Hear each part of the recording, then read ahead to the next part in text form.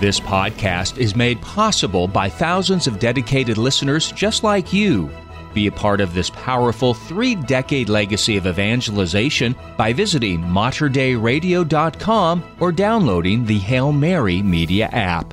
And thank you for joining us on the bridge between your faith and everyday life. In the book of Hebrews, chapter 4, verse 12, it says, "Indeed, the word of God is living and effective, sharper than any two-edged sword, penetrating even between soul and spirit, joints and marrow, and able to discern reflections and thoughts of the heart." Yes, the Word of God is living and effective today in my life and in yours. And that's the very reason why I'm offering this weekly podcast where I reflect upon the liturgical scripture readings for the Sunday Mass. So now, please join me on Faith Moments with Dina Marie as we break open the Word of God together, inviting His Word to change our lives forever. Welcome to Faith Moments. I am Dina Marie, and we continue our weekly podcast to proclaim and to ponder our Sunday Mass readings. In the Lenten season, this fifth Sunday of Lent is really this pivotal time as we get closer to the time of Holy Week. And so after the fifth Sunday of Lent, we'll move into Palm Sunday, and that's the entrance into the time of Holy Week for those that are preparing for their confirmation and to receive First Holy Communion, and for some of those to receive Holy Baptism at the Easter Vigil. The scrutinies continue, and it's this really beautiful time in the Church for the preparation to continue to grow deeper in individual journeys to Jesus Christ. I want to open this particular broadcast with a prayer, again, found in my Companion Prayers book. That is a beautiful prayer book from the Companions of St. Anthony. And in this time of Lent, it is a particular time where we reflect on the Stations of the Cross, and we reflect on the sorrows in our life, particularly the sorrows that our Lord felt as He was preparing for His final mission of His sacrifice on the cross, the sorrows of our Blessed Mother. But I know all of us have sorrows, particularly in this world. We face the sorrow of war and violence. And so for the sorrows that you hold in your heart, we offer this prayer in time of sorrow. In the name of the Father, and of the Son, and of the Holy Spirit. Amen. Father of all mercies and God of consolation, you love us eternally and transform the shadows of death into the dawn of life. Look upon our grief, be our refuge and comfort, so that our sadness and sorrow may turn into the light and peace of your presence. In dying, your Son destroyed death. In rising, he restored life. Grant that the end of our earthly pilgrimage, we may be found in his company with our brothers and sisters. There you shall wipe away every tear. We ask this through Christ our Lord. Amen. This quote comes from St. Anthony of Padua. O God, source of all good, help us to do good so that we can present to you, who are all good, the offering of our actions and hope for a just reward. And let's get into the scriptures for today. Again, this fifth Sunday in Lent. The first reading comes from the book of Isaiah. This is chapter 43. Thus says the Lord, who opens a way in the sea and a path in the mighty waters, who leads out chariots and horsemen, a powerful army, till they lie prostrate together, never to rise, snuffed out like and quenched like a wick. Remember not the events of the past. The things of long ago consider not. See, I am doing something new. Now it springs forth. Do you not perceive it? In the desert, I make a way. In the wasteland, rivers. Wild beasts honor me, jackals and ostriches, for I put water in the desert and rivers in the wasteland for my chosen people to drink. The people whom I formed for myself, that they might announce my praise. The word of the Lord. Our psalm today is Psalm 126. The Lord has done great things for us. We are filled with joy. When the Lord brought back the captives of Zion, we were like men dreaming. Then our mouth was filled with laughter and our tongue with rejoicing. The Lord has done great things for us. We are filled with joy. Then they said among the nations, the Lord has done great things for them. The Lord has done great things for us. We are glad indeed. The Lord has done great things for us. We are filled with joy. Restore our fortunes, O Lord, like the torrents in the southern desert. Those that sow in tears shall reap rejoicing. The Lord has done great things for us. We are filled with joy. Although they go forth weeping, carrying the seed to be sown, they shall come back rejoicing, carrying their sheaves. The Lord has done great things for us. We are filled with joy. Our second reading comes from the letter of St. Paul to the Philippians, chapter 3. Brothers and sisters, I consider everything as a loss because of the supreme good of knowing Christ Jesus my Lord. For his sake, I have accepted the loss of all things, and I consider them so much rubbish, that I may gain Christ and be found in him, not having any righteousness of my own based on the law, but that which comes through faith in Christ, the righteousness from God, depending on faith to know him and the power of his resurrection and the sharing of his sufferings by being conformed to his death, if somehow I may attain the resurrection from the dead.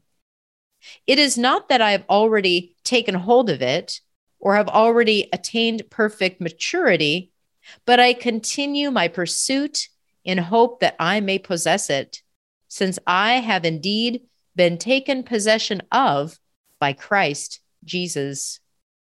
Brothers and sisters, I, for my part, do not consider myself to have taken possession.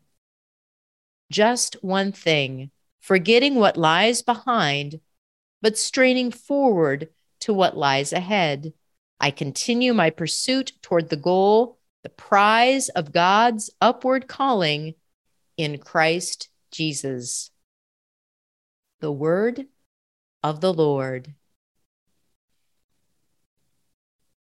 Our gospel reading today on the fifth Sunday in Lent is from John chapter 8, verses 1 through 11. Jesus went to the Mount of Olives, but early in the morning he arrived again in the temple area, and all the people started coming to him, and he sat down and taught them. Then the scribes and the Pharisees brought a woman who had been caught in adultery and made her stand in the middle. They said to him, "Teacher, this woman was caught in the very act of committing adultery. Now in the law, Moses commanded us to stone such women. So what do you say?" They said this to test him, so that they could have some charge to bring against him. Jesus bent down and began to write on the ground with his finger. But when they continued asking him, he straightened up and said to them, "Let the one among you who is without sin be the first to throw a stone at her." Again, he bent down and wrote on the ground. And in response, they went away one by one, beginning with the elders. So he was left alone with the woman before him. Then Jesus straightened up and said to her, "Woman, where are they? Has no one condemned you?" She replied, "No one, sir." Then Jesus said, "Neither do I condemn you. Go, and from now on, do not sin anymore." The Gospel of the Lord. Praise to you, Lord Jesus Christ. As always, the word speaks volumes, so much in each of these words. I'll just go back to Isaiah to begin chapter 43.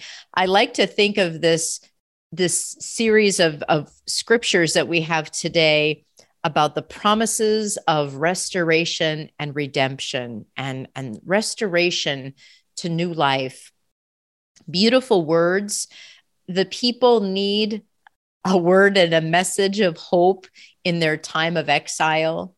And they can be stuck, as we can be stuck, in the difficulties of the past, the dead ends of our past life, the difficulties, the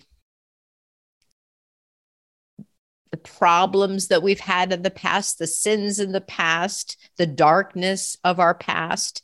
And in Isaiah, thus says the Lord, remember not the events of the past, the things of long ago, consider not. See, I am doing something anew. There's this looking forward, look ahead. Now it springs forth. Do you not perceive it? There's this invitation. Don't get stuck in the past. We must learn from it. We must grow from it, but don't get stuck there in your time of slavery and being oppressed. I am doing something anew. The Lord promises in our lives in this time, in the time of the people that Isaiah is talking to in that time, in the time of the people that he'll speak to in the future, I am doing something new. Do you not perceive it? Keep your eyes not on the past, not on the difficulties, but remember that the Lord promises something new. I love the visualization. If you can just imagine a desert. I don't know if any of you have lived in a desert. I've never lived in a desert area in the state of Oregon, where I grew up and spent most of my life thus far. There are Eastern Oregon. It's dry. There's lava rocks.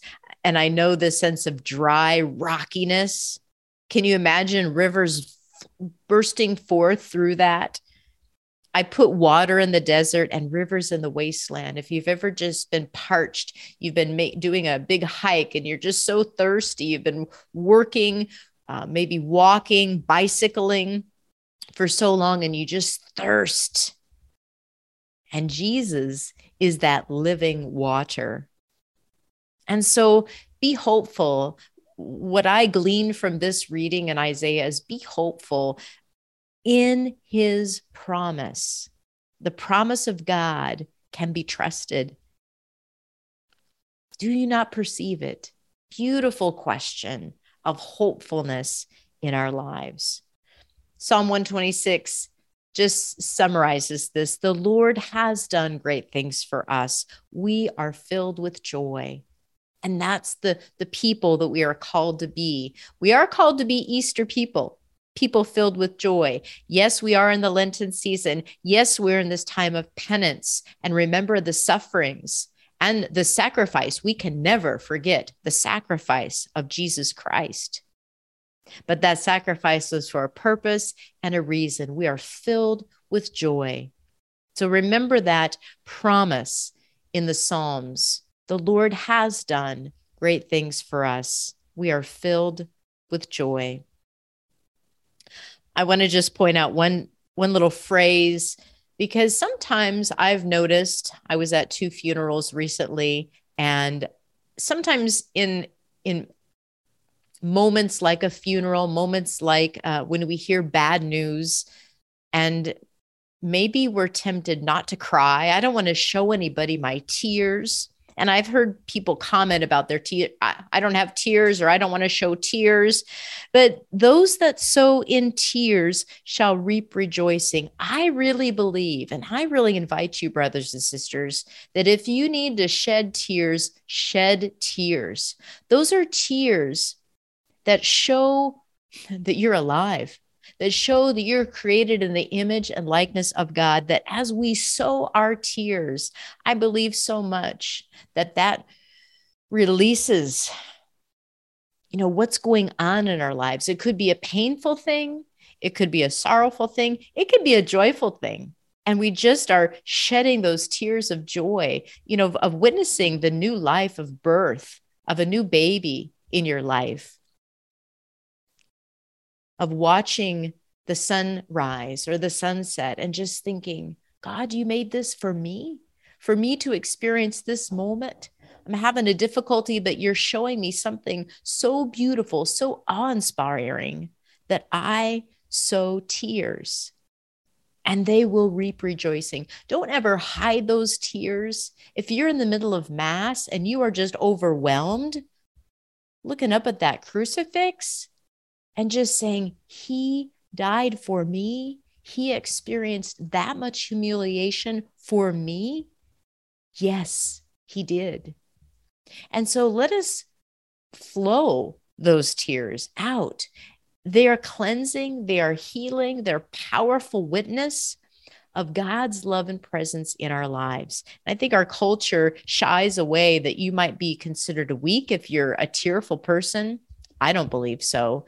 I say shed those tears, sow those tears, and lift them up to the Lord and ask the Lord, what grace can I receive as I shed these tears? Is there a special grace of healing that I may receive, that I can be an instrument of healing to someone else in my time of sorrow? St. Paul, in his letter to the Philippians, once again, he has so many things to say, but the closing of this particular section, close to chapter 3, verse 14, just one thing, forgetting what lies behind. This is really shadowing and mirroring what we hear from Isaiah. Consider not the things of long ago. Forgetting what lies behind, but straining forward. There's an effort to not be looking back, but looking forward to what lies ahead. I continue my pursuit toward the goal. We like to attain goals in our modern age. We're certainly those who are striving. We've been in March Madness, and I don't watch sports at all, but there's certainly those teams that you're rooting for to get to the goal. But we have a pursuit of a greater goal, the goal of eternal life, the prize of God's upward calling. Isn't that beautiful? God's upward calling is the prize. So many people get distracted of the prize of a ring, a championship ring, a blue ribbon, a title, an award, and we spend hours either watching somebody else get an award. It just amazes me, the award ceremonies that we even have today. They're so superficial. And maybe people have worked hard to do certain things in the arts and sports, and those are good things. But we really, as Christians, to be called upon the Lord's upward calling, He's calling us out to something greater than a temporary reward. I continue my pursuit toward the goal, because St. Paul says in the very beginning here, he says, I consider everything a loss because of a supreme good of knowing Christ Jesus, my Lord. That is the goal. That is what we are to attain. Wow. I continue my pursuit toward the goal, the prize of God's upward calling in Christ Jesus. And here are the things that St. Paul gives us. He says, depending on faith. So faith is important. Our faith in God and trusting in God is so important. The power of his resurrection is essential. And the sharing in his sufferings. So those sowing of tears, the sense of embracing our sufferings, embracing the cross, that is all being conformed to the death of Christ. And in that we receive new life. I love it. Okay, the gospel reading. And boy, this has been depicted in a lot of different ways. But here we see Jesus back in the temple teaching. He's been doing this over the course of days. He goes early in the morning and he's teaching once again. And of course, the scene is that we are really stepping up on the Pharisees and the scribes finding ways that they can arrest Jesus, that they can just get rid of him. He is causing too many problems. And so once again, they're going to set up another case to see how we can just get this Jesus to fumble up, to make a mistake of some sort so we can do away with this guy. He is just causing problems in our area. And so what does he do? What do? They shame a woman. They're going to use a woman. They're going to use her and shame her and just bring about such humiliation in another person to gain their own self-enlightenment, their own righteousness. So I'm going to shame somebody else. How often do we see that in the world today, where we shame other people? Oh, you aren't like this. You're not doing that. So we know the story. And I just want to go to what Jesus's response is. Can you imagine? Here's Jesus, and he earlier proclaimed, that he was the living water in the temple. If you go back to the chapter beforehand, the messages of Jesus in the temple continue to reveal, if you're listening, if your heart is open, I am the Messiah. The Messiah is here. The Messiah is with you. The kingdom of God is at hand. Repent. He's continued to give these messages that he is. I'm the fulfillment of the prophecies. I am here. I am with you. And the Pharisees and the scribes, for the most part, will have nothing of it.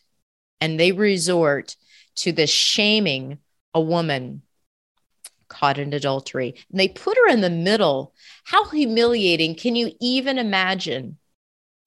I don't think we can imagine. But maybe some of us have been in such a humiliating situation in the midst of a group of people, whether it's a midst of people in your family, in the midst of people that you work with, or maybe you serve with, and all of a sudden somebody's pointing out to you, you guilty one. You're the one responsible for this problem. You're the one who's responsible. And just the deep shame that this woman probably already feels because of her life. We don't know what's going on in her life, but somehow she was torn out of her home, or a place, and thrown right in front of Jesus. And I think that's in the midst of the most difficult, horrible, embarrassing, shameful moments of our life.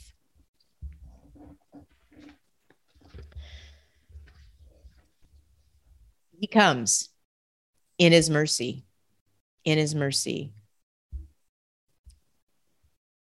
And do we even deserve his mercy?